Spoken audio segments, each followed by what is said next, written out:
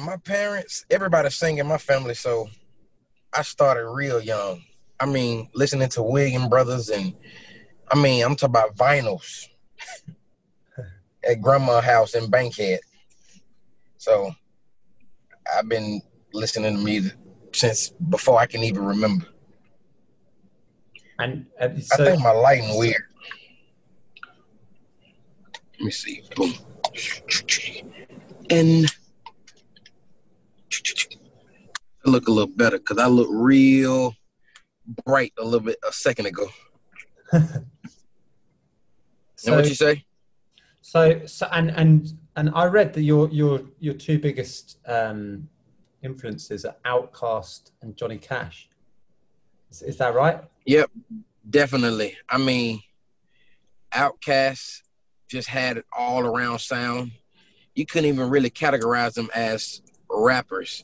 They were far beyond more than just rappers.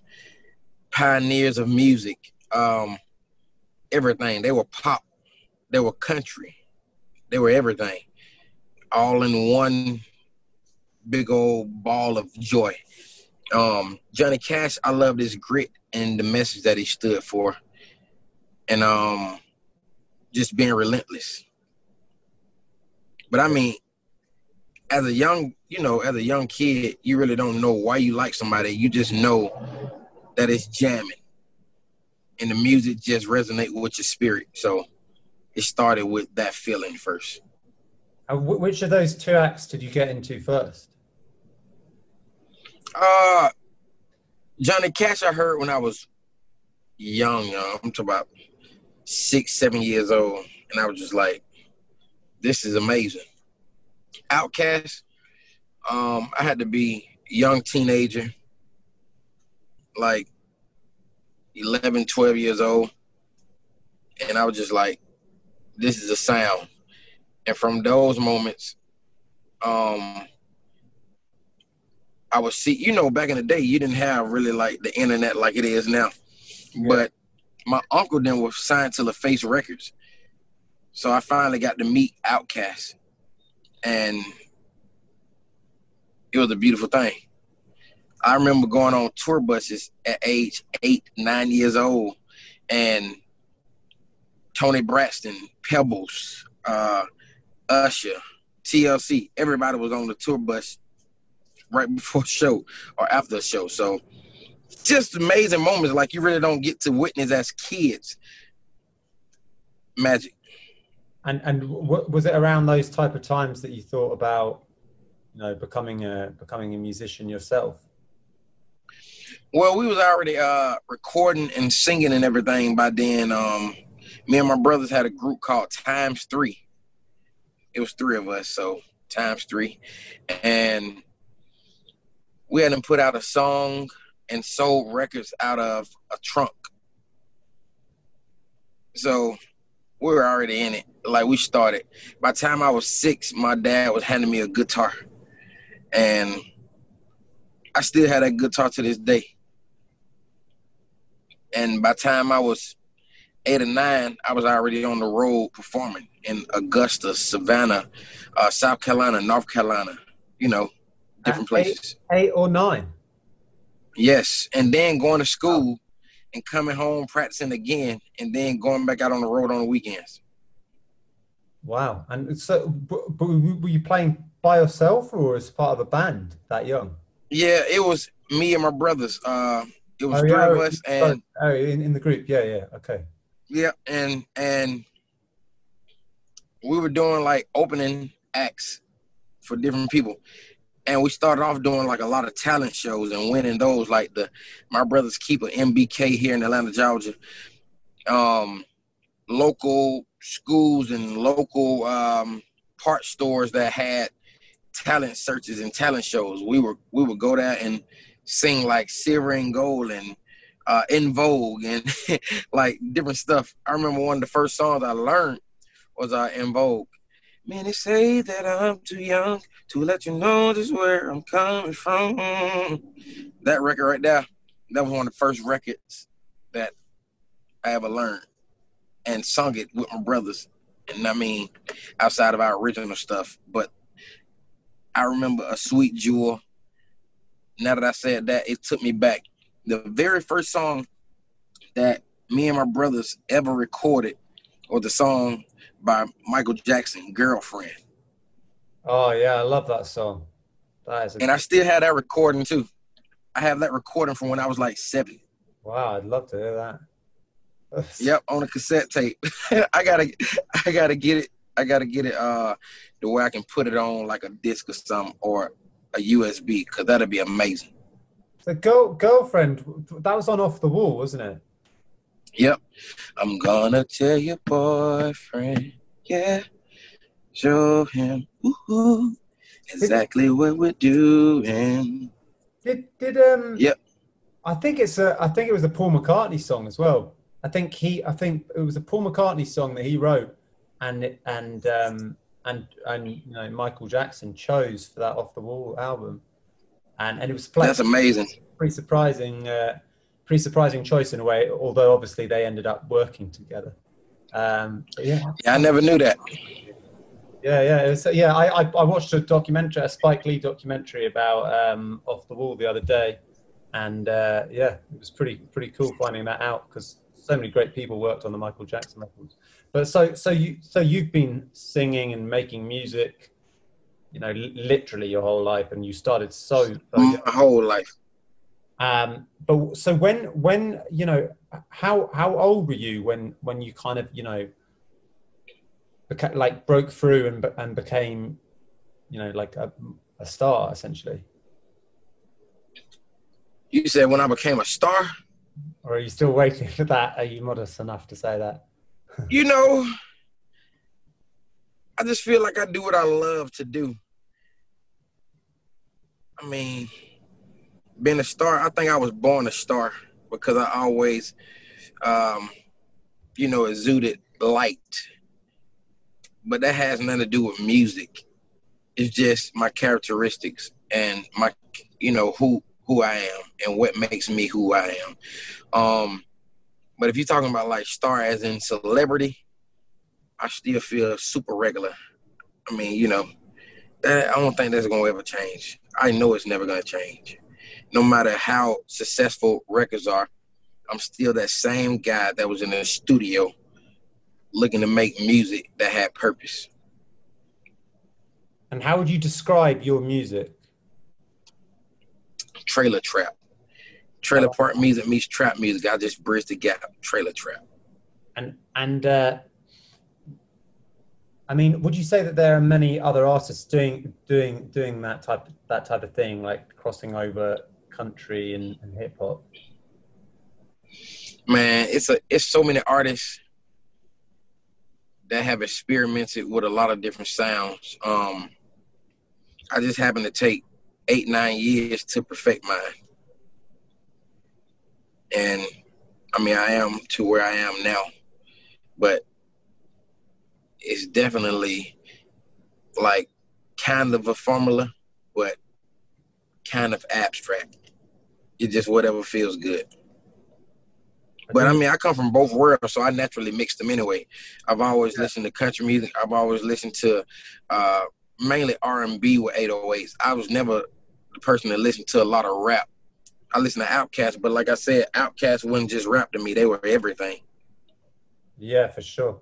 I mean, you know, there's actually great vocals, you know, like great kind of, it's not just the rapping for sure. Yeah. I mean, like Andre 3000, like his vocal style kind of reminds me sometimes a bit of Maurice White from Earth, Wind and Fire, like just those lower vocals, and a lot of vocal character, a lot of great songwriting. Yeah, they were much more genius than just a rap group. Not that there's anything bad about just being a rap group, but they definitely tackled all sorts of different genres. And so, I mean, I guess, you know, it makes perfect sense. Your two favorite artists were Outkast and Johnny Cash, so it makes perfect sense to create Trailer Trap. Although, what trap artists kind of got you into trap? T.I., Jeezy, to name a couple. those artists. But you know, growing up, man, to tell you the truth, outside of Outkast, I would listen to Goody Mob, Field Mob. Um, then when I heard David Banner, I was like, this country, he rapping over it. Nappy Roots, Lauryn Hills had like that good fine mixture of, you know, breeding two genres like hip hop and R&B together. So I've been so influenced by so many people, man. When it boils down to it, when I just say my sound is defined by Outkast and Johnny Cash, I mean that in the most open way. But like, so many artists have inspired me, from Aretha Franklin to Sam Cooke to Donny Hathaway. Yeah, it's just a kind of starting point for people to know, I guess. Yeah, where you're coming yep. from. And how? So you released Honeysuckle and Lightning Bugs last year, and obviously, you know, the Get Up was a huge hit. You know, were you a fan of the, you know, the fact that it gained like huge popularity through TikTok? Are you a big TikTok user, and is that something that you're keen on, or is it? I wasn't a big TikTok user at the time. It blew up on another app, social media site, and I mean like 2 sites before it blew up on TikTok. The guys from TikTok saw it on another platform and decided to do their dance on TikTok, and that's how it blew up on TikTok. Oh right, yeah, because actually it blew up on YouTube first, didn't it? Yeah. It was like YouTube, YouTube in a few places. I'm talking about it was like over 100 million views by the time I even found out that it was like 9 million views on TikTok. And then that turned into 300, 400, 500 million views, so forth, so on. Now it's over like 3.5 billion views. Wow. Unbelievable. And so you made Honeysuckle and Lightning Bugs, but before that, you know, you'd produced for people like Chris Brown and stuff. Like how did that side of your career change to you becoming a recording artist? Well, I started off as an engineer. Well, rewind. I was an artist that didn't quite make it, but I wanted to be a part of music. So I learned how to engineer to make money. I went from a barber to an engineer, and from an engineer to a vocal producer. Then from a vocal producer to listen to my songs. Let me write something with you. Let me sing a hook, or, you know, things of that nature. And from vocal production and writing, I went into, I produced this, listen to this. And it just kind of, it was my path. I kind of just carved out where I wanted to be. And in 2018, I had the opportunity of a lifetime. I had been offered several deals before signing to BMG, Broken Bow Records. But I never took them. They just didn't, you know, I wasn't comfortable with the situations. And when I met Zach Katz and John Loba, it felt like it was supposed to be. Wow. So you really kind of, without deliberately doing it in a way, worked your way up. Yep. Didn't know where I was going to land at, but I knew I was going to land on my feet. Yeah. Yeah. And you must have shown a lot of like vocal talent, you know, obviously, like when doing the vocal production, for people to be like, right, you know, why don't you sing a hook, and evolving it from there. So that I mean, that's all. And so how was the experience of making the record Honeysuckle and Lightning Bugs? Man, I started on that album in 2012. Wow. At the end of 2011, I had started experimenting with 808s and country music. Before then, I was doing traditional country music, and my friends would laugh at me. Then when I threw the 808s in, didn't nobody laugh. It was, man, this is genius. Like, when can I get this? I want to hear this again. I was just like, no, you got to wait. So they waited a good 8 years before, the Get Up came out. Like 10 Whiskey and those records I did in 2012. Like, I still have the original blueprints for like records on there. A couple records, I can't think of the name right now. But 2016, 2017, I did Country Town, Georgia Power. I sat on Georgia Power for a whole year and a half before I finished it because it didn't go where I wanted it to go in the track. One day I pulled it back up, and my homie, the singer, had started writing the record. I loved the melody from the day I heard it. And I was just like, okay, let me do some stumming and some clapping and then put a break in there. And then I'll jump into what I want the hook to be in the mini, my item mode. And it was just like, okay, now it feels like what I need to feel like. So it's all been a process, man. Like, back to your original question, that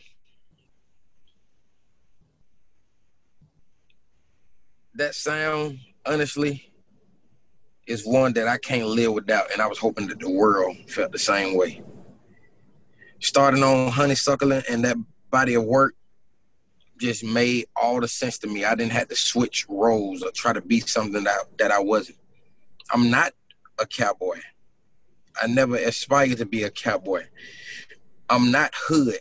I never aspired to be hood. I'm a little bit of both. And there's a fine line between that to me. You know what I'm saying? Like, I never sold drugs and I never rode horses. So it's just, but I love what I love. Yeah. It comes across as a very authentic blend. And then this year you released "I Need Love." So yeah, that was a great melody and stuff. I thought that was awesome. Were you kind of, when you released it, I guess that would have been just before all this kind of like coronavirus stuff started kicking in. So. Yeah, I released it, I think like March or beginning April, probably March. I actually recorded "I Need Love" in 2016. Wow. So do you have those more material that you've kind of still got and you're just figuring out when to release it? Yes, I have the original session. I showed one of the original sessions on my page. "I Need Love" was actually called History, but it was his story, like my story, his story.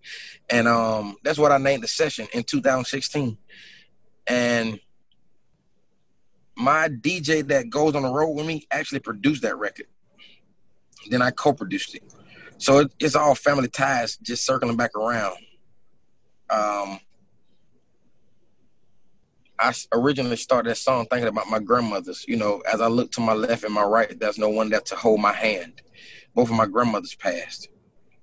When my knees get to buckling and my heart shows you nothing, just start praying for me. It was just a moment of emptiness.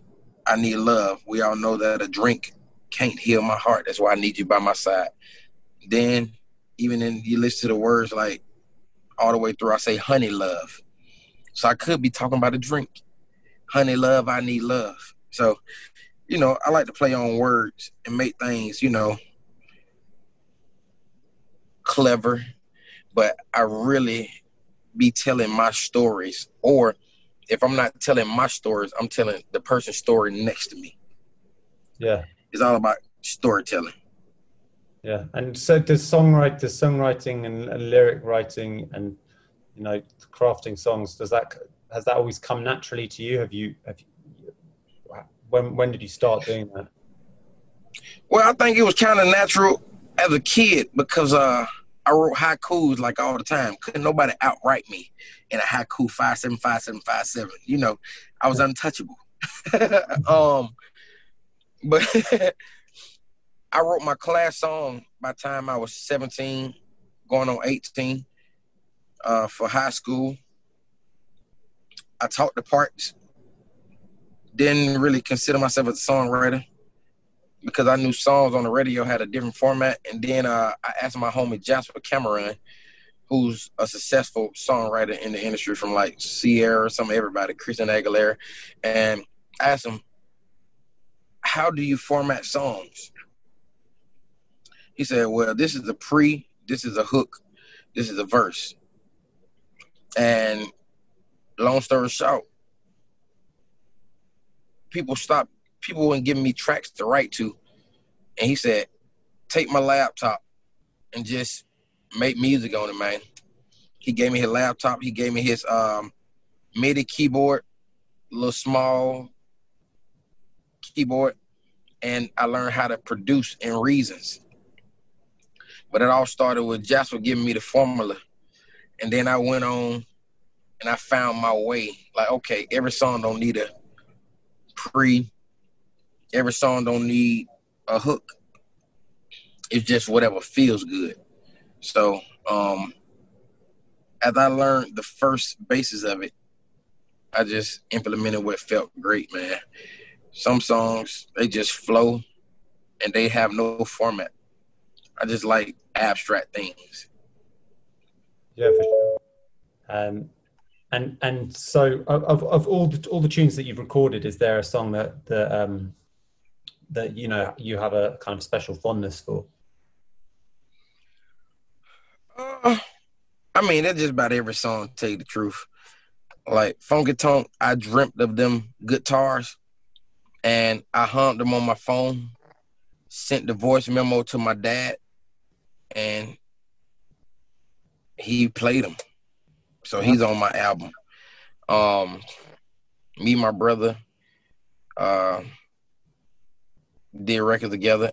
And working on this new project, I have my brother doing a lot more writing with me.